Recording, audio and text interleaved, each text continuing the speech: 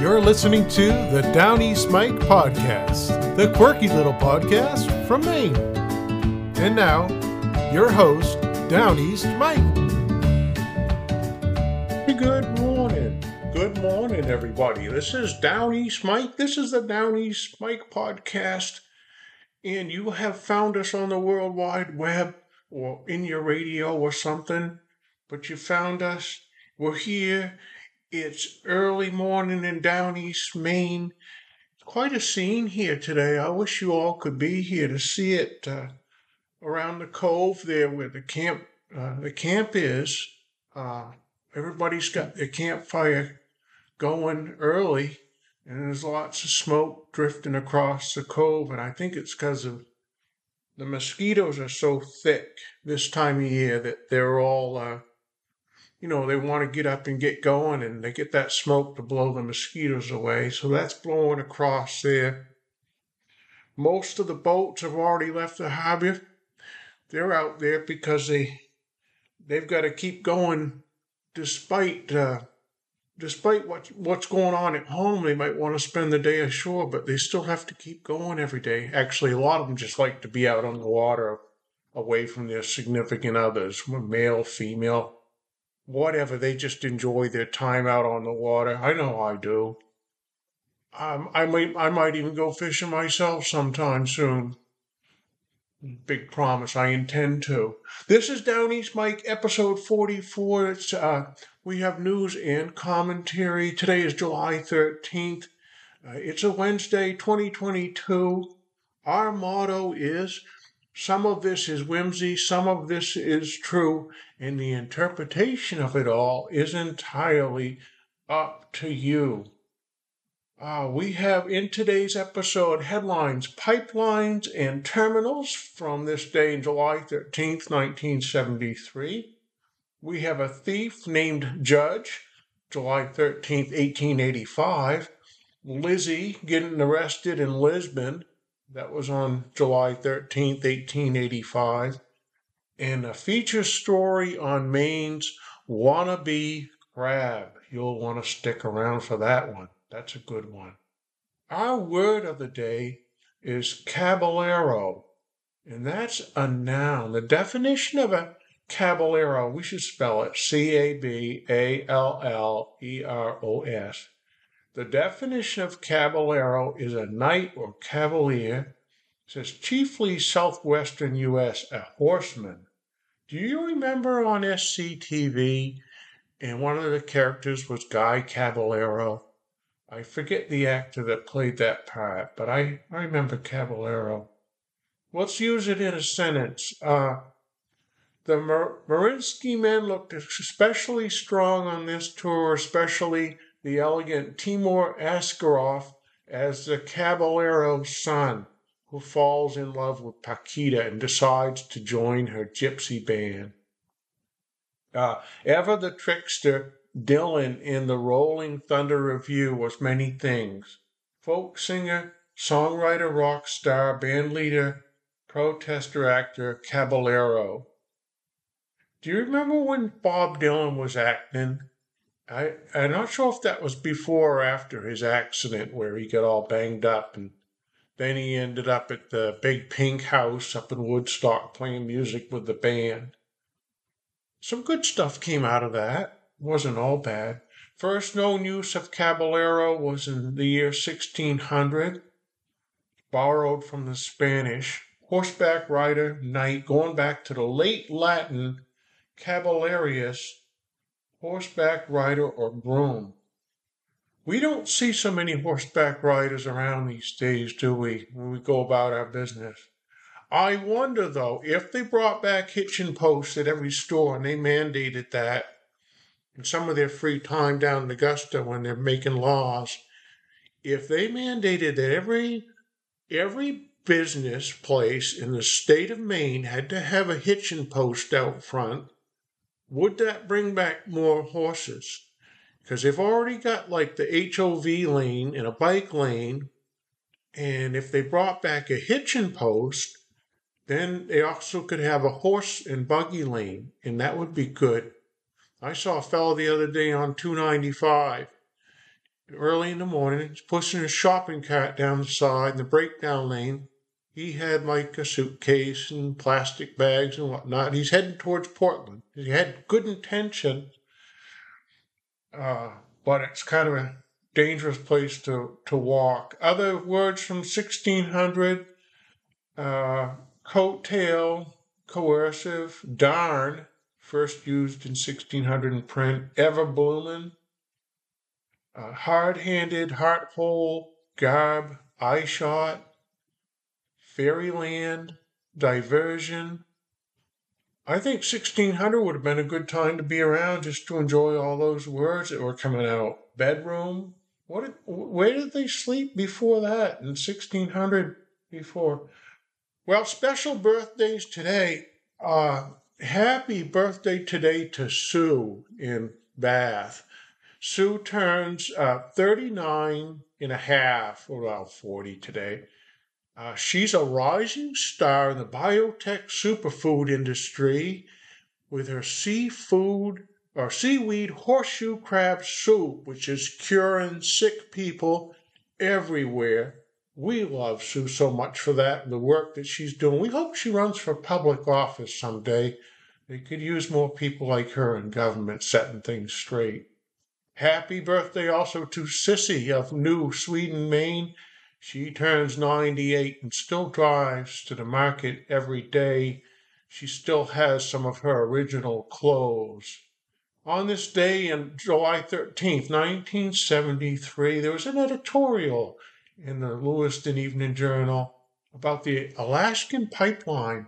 Those members of Congress who are opposing an Alaska pipeline for ecological reasons seem as blind and unyielding as those in our state who refuse to consider the construction of an oil refinery at Eastport.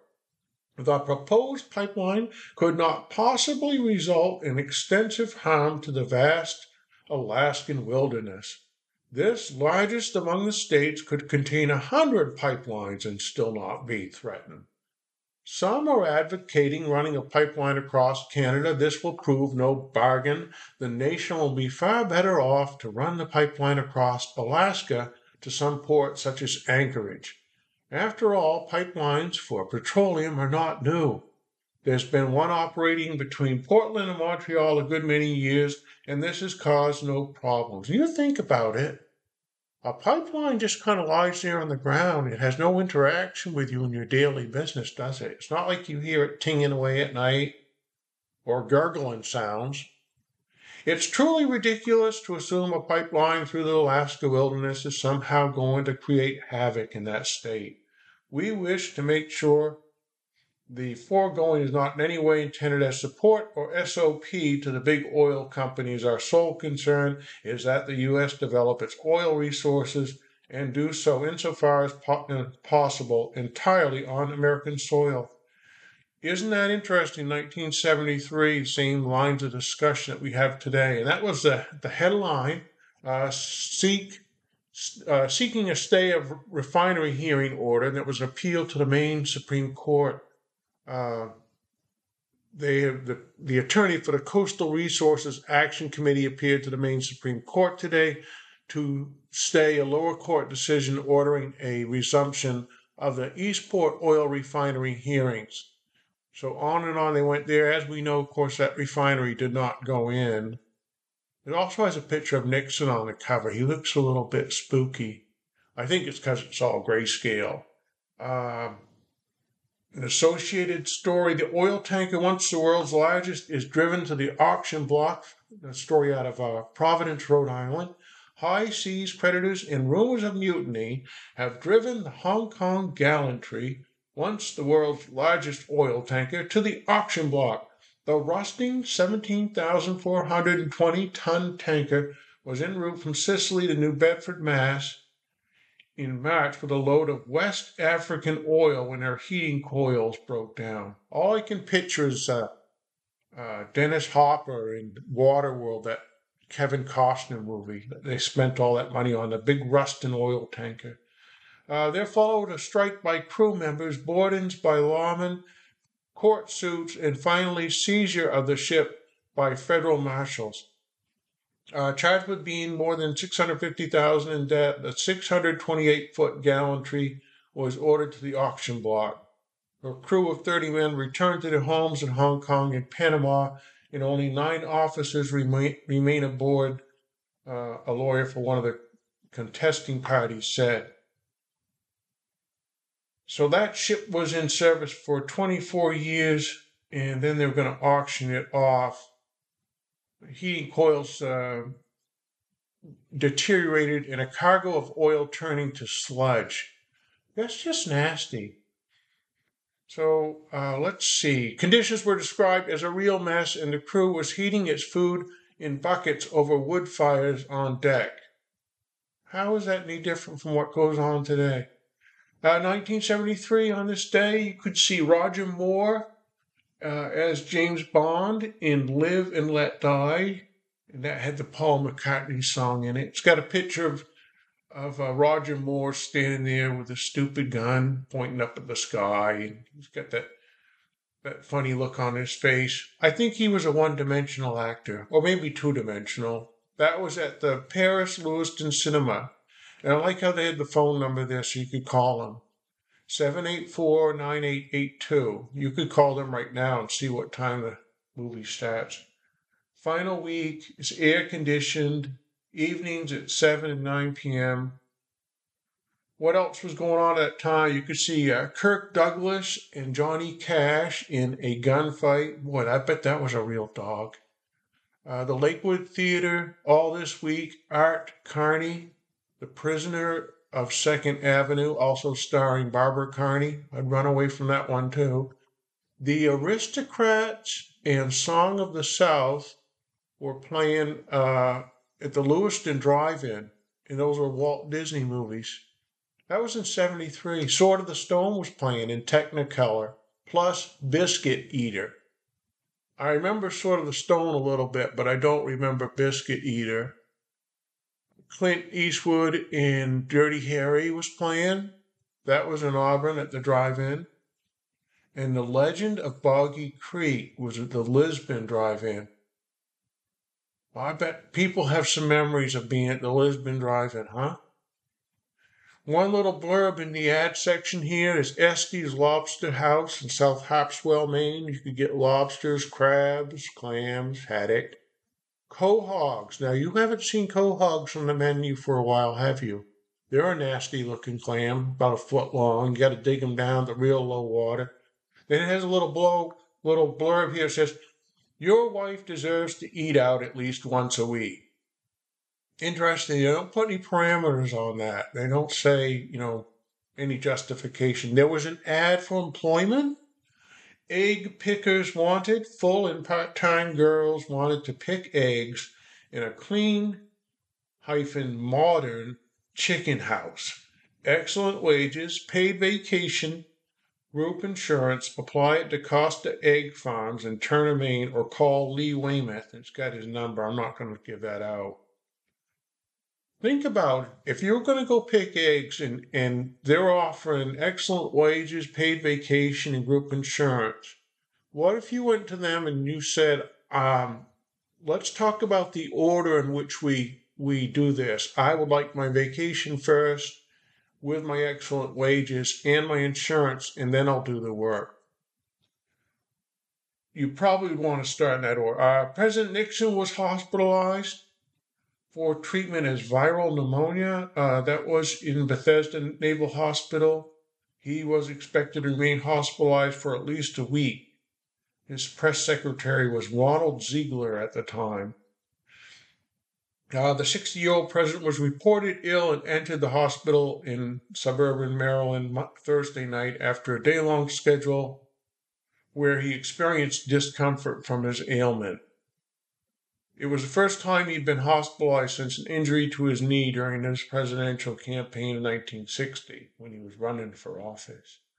July 13th, 1885, at exactly 3 minutes past 5 o'clock Friday evening, the last section of the cord of the Cantilever Bridge across the falls at St. John, New Brunswick was dropped in place. I bet that same bridge is still there today. If you've seen that before, that's pretty neat to see it from the highway. That's what, Route 100? And yeah, from a distance, even from a distance, that bridge is impressive. Cantilever Bridge, St. John, New Brunswick. As the up train on the Piscataquis Railroad was rounding a sharp curve between Blanchard and Shirley Friday morning, a huge rock was noticed between the rails, but a short distance ahead. The engine whistled a sharp down brakes, and by the best endeavors of the trainmen, they succeeded in coming to a stop just as the engine came against the rock. The rock had fallen out of an overhanging bank upon the track, having been loosened in its position by the recent rain. I could almost feel the brakes squealing. Uh, China and Japan will fight for Korea is the headline. China continues making preparation for war on the Korean frontier in view of Russian aggression. It is stated that China and Japan are jointly acting for that purpose. The Japanese minister to China is staying at Tientsin and has daily interviews with Li Hongcheng. So on this day in 1885, they were still mucking about over there like they are today. Russian atrocities were practiced on an English clerk. The Russians imprisoned a clerk of the English consul at Askabad and flogged him and threatened him with death unless he divulged the names of the English agents who are secretly appearing on the frontier. Finally, after a spell of hard labor, they released him. He has arrived at Meshed. There are numerous indications of Russian aggressive intention on the frontier. Oh, let's see. We had cholera outbreaks in 250 places in Spain, and little credence given to the report that it's decreasing. I think largely caused by contaminated water, right? The Orangemen in London celebrated the anniversary of the Battle of Boyne. On Sunday, a man was shot and another killed trying to destroy orange decorations. 50 houses have been burned in the Russian city of Kursk. Just some of the international headlines. On this day in 1885, President Cleveland, some members of his cabinet went on a Sunday fishing junket, a few days before actually, and the significance of this story we wanted to point out. Telegraph wires were extended to their sporting resort so that they might be informed of the death of Secretary Bayard's wife if it occurred. The Woodmont Club has 3,000 acres of the timberland on the banks of the upper Potomac, and whither they went. It is a splendid ground for game and fish and was a favorite resort of President Arthur, but the latter never made a junket there when the wife of a cabinet officer was dying. The president's train was fully stocked for a good day's sport, and it's possible the party will not return before Tuesday morning. If the news should come of Mrs. Bayard's death, the fishing perhaps might stop. The church people in Washington read of this Sunday morning with curious comments, and the most earnest, earnest supporters of the administration were not quite prepared to say that this Sunday junket was in harmony with the occasion. Translation, they shouldn't have gone fishing while somebody was dying. But I thought that was interesting. At this time, they were running, even then they would run phone lines up to an area where the president would be, so they had communication. 1885, it's hard to think that technically they were that advanced. Let's see, from Richmond, Maine, Chaz, Flag and Son Undertakers missed a sum of money from their money drawer on Saturday evening. From his suspicious movements, a lad named Judge, 9 or 10 years old, was accused of the theft. He stoutly denied it and maintained his position until about 1 o'clock Sunday morning, when he confessed to having taken the money and thrown it in a mud puddle. Search was immediately made and the sum, $96, was found. Final action in the case has not yet been decided upon. A cool-blooded thief on Sunday evening walked into A.E. Small's furnishing goods store while the attendants were busy, laid down his old hat, and walked out with a nice new one on his head. He could not be found afterwards. What a crime in Richmond, huh? From Lisbon Street, they termed it a riot. The officers get into a mess on Saturday evening, 3 arrests made, in an affair of chivalry. At about 10 o'clock Saturday evening, the police attempted to arrest Lizzie Backley of Auburn, who was intoxicated and disorderly on Lower Lisbon Street. Officer Odlin first approached her and told her to move on, and she said she would. Crowd got collected around the officer and the young woman, and out of the crowd stepped a man who told the officer that he was Lizzie Buckley's brother and that he would see that she went along quietly and to her home. The officer acquiesced and offered assistance. They proceeded up the street and across to the other side not far from the city building. It was near here that the officer caught a clearer glimpse of the man who proffered relationship to the girl and recognized him as an old offender and as of not the remotest relationship. In his attempt to arrest the couple, his arm was caught and he was given a blow over the head by someone. A general scuffle ensued. A second assailant from the crowd grabbed him by the throat. Officer Hanscom came to the assistance of Officer Odlin, and the latter arrested the younger fellow who had taken him by the throat and took him in. Officer Hanscom was assaulted in his attempts to arrest Lizzie Buckley and her fictitious brother, whose real name is Austin. A man named Ryan struck out at him and bit him through the thumb. The officer blew his whistle, and assistance came in response. Both Austin and Lizzie Buckley were locked up. The courtroom was packed at the hearing Monday morning. Lizzie Buckley looked petulant in a clean white muslin dress. Oh dear. The courtroom wasn't big enough to hold all that wanted to get in. Lizzie Buckley pleaded guilty to intoxication and disturbance and was sentenced to Auburn jail for 30 days. Francis Doyle was sentenced for assault on the officer, said that he mistook the officer for one of the parties assaulting the girl, that his assault was entirely chivalrous. He was fined $3 in costs. Willis Austin, the pseudo-brother in the affair, was discharged on a warrant for assault on the officer, the charge being not proven.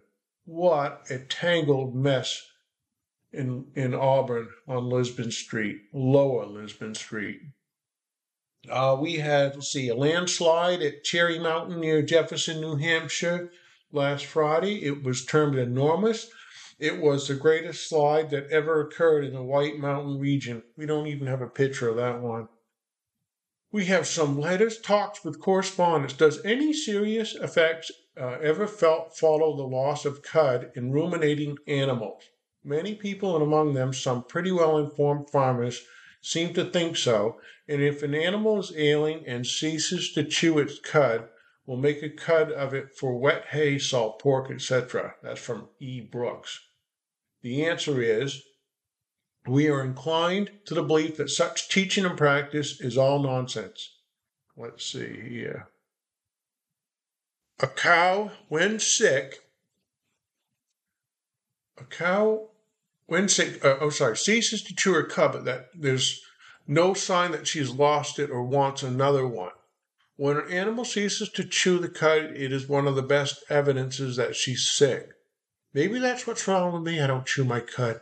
It is not unfrequently happens that young stock is shedding their teeth, drop the cud from the mouth when a tooth becomes detached from the jaw, but no inconvenience is occasioned by the circumstance.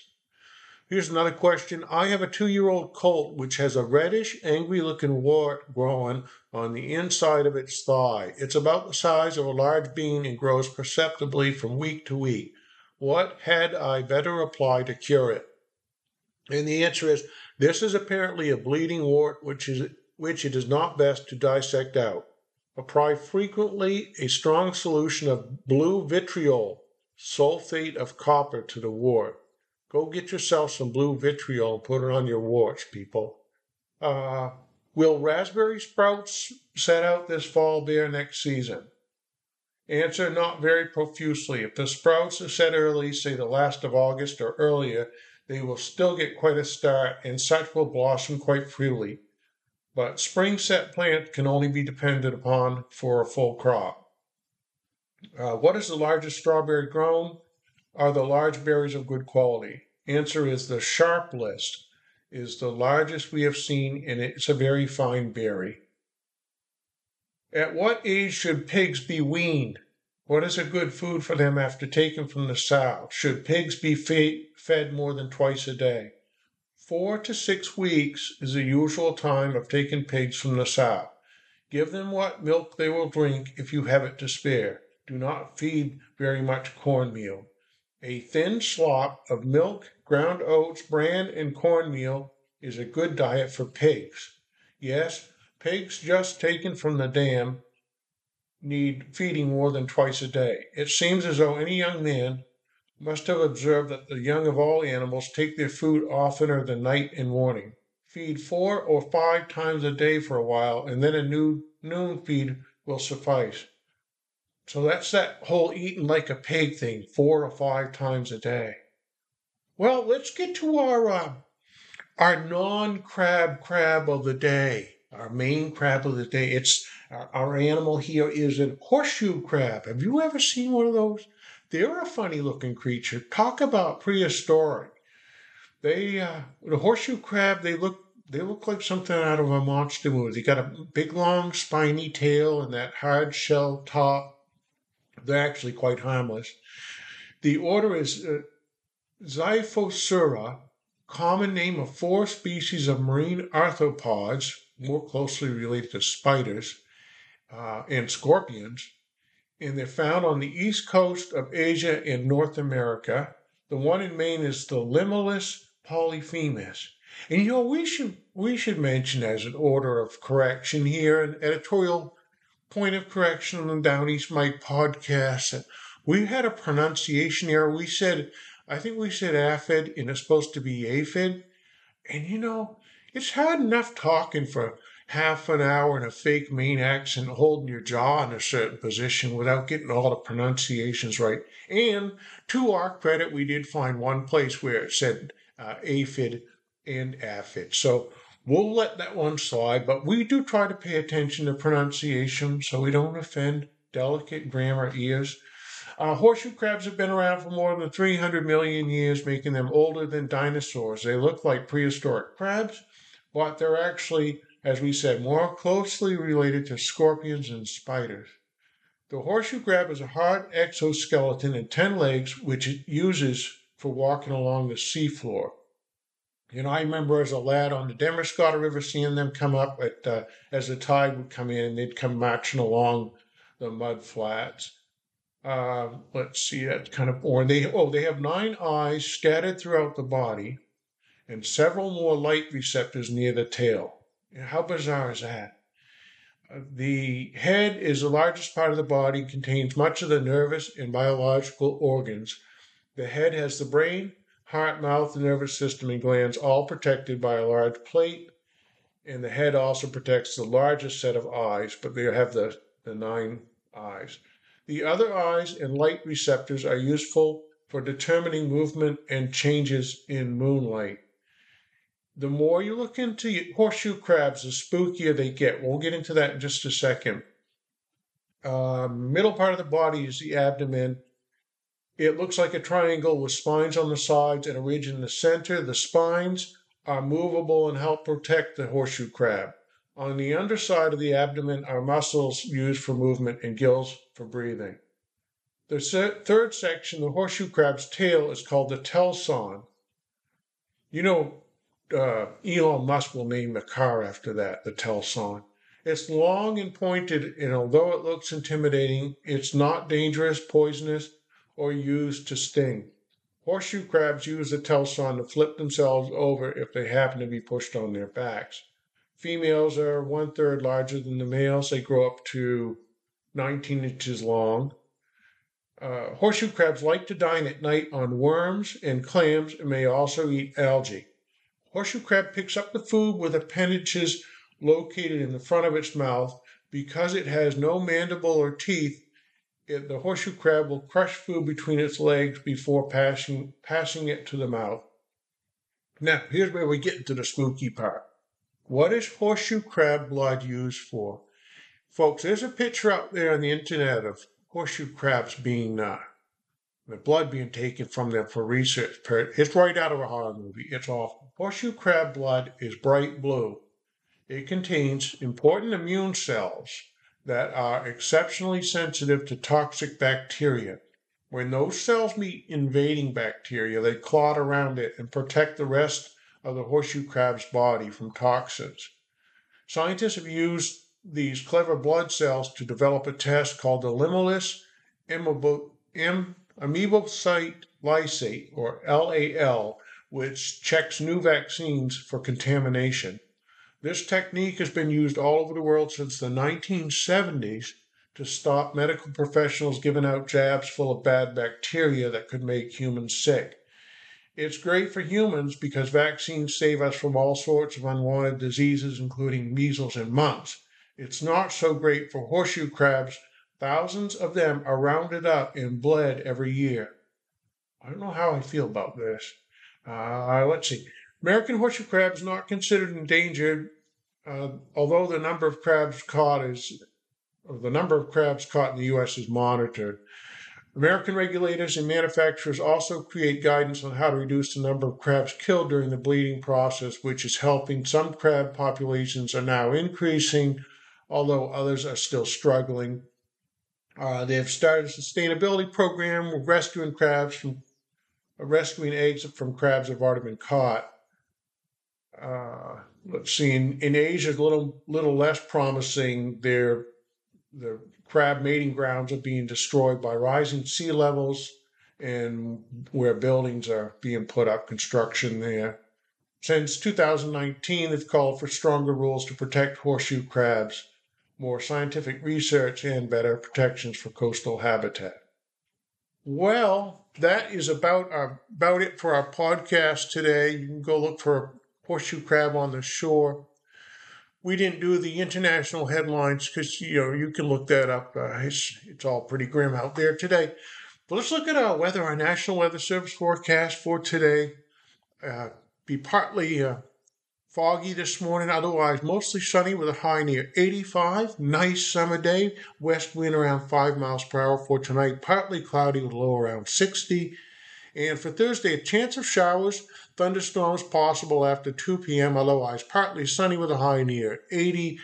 We have a light north wind around 5 miles per hour, becoming southeast in the afternoon. And looking out ahead, mostly sunny for Friday, Saturday sunny, highs around 80 both days. We need the rain. We certainly do. It's getting to be kind of dry here. But until next time, this is Downeast Mike, wishing you and your loved ones a day that is full of grace, love, and kindness. Until next time, we'll see you.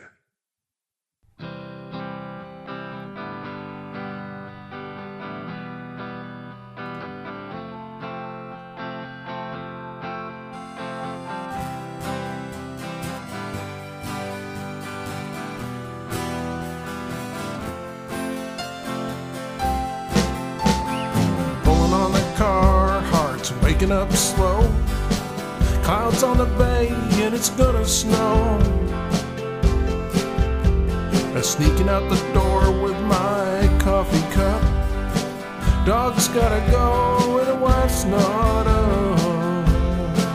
I'm plowing snow in the rain and I'm mowing in the sun. I work 80 hours and I can't get her done. I could live anywhere, so I must be insane. I choose to live in Downeast, Maine.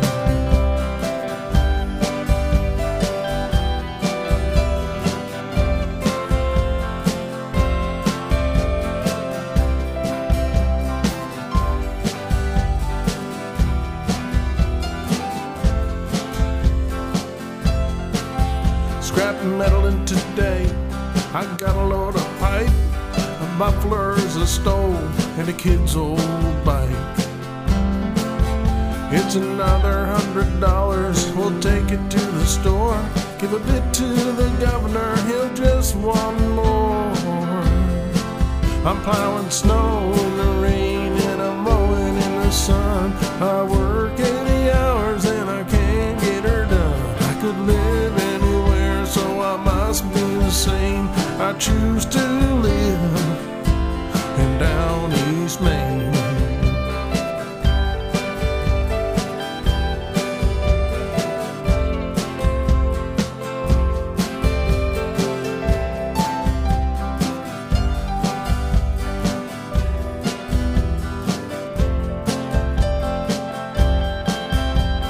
Put this day to bed, I have to end the pain. I'll sleep 6 hours and start right in again. Well, it's all good, brother, I know that I'm insane. I could've lived anywhere, but I'd live. I'm plowing snow in the rain and I'm mowing in the sun. I work 80 hours and I can't get her done. I could live anywhere, so I must be insane. I choose to live in Downeast, Maine.